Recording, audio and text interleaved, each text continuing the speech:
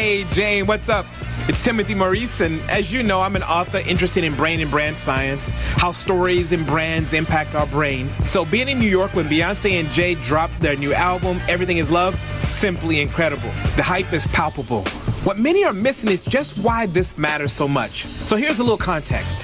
So you got this globally famous couple who went through regular relationship drama like the rest of us. A ridiculous husband who took his wife for granted and cheated a couple of times.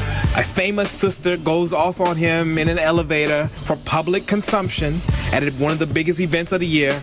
Beyonce then makes an album confessing their imperfection, venting her anger, and doing it with artistic brilliance, giving ladies something to champion. Jay-Z, a few months later, then masterfully produces what is essentially an apology album, which is unheard of in hip-hop due to its hyper-masculine, chauvinistic tone.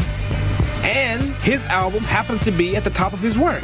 And then out of nowhere, when we thought it was over, they realized the public appetite for their relationship could feed them economically.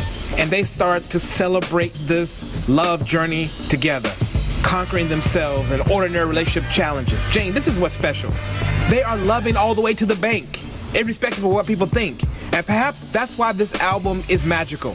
We go through stuff, all of us, but can't seem to make sense or money from it. And I think this is the lesson.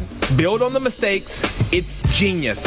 Because at the end of the day, everything is love. Peace. Jane Lindley Thomas, East Coast Radio.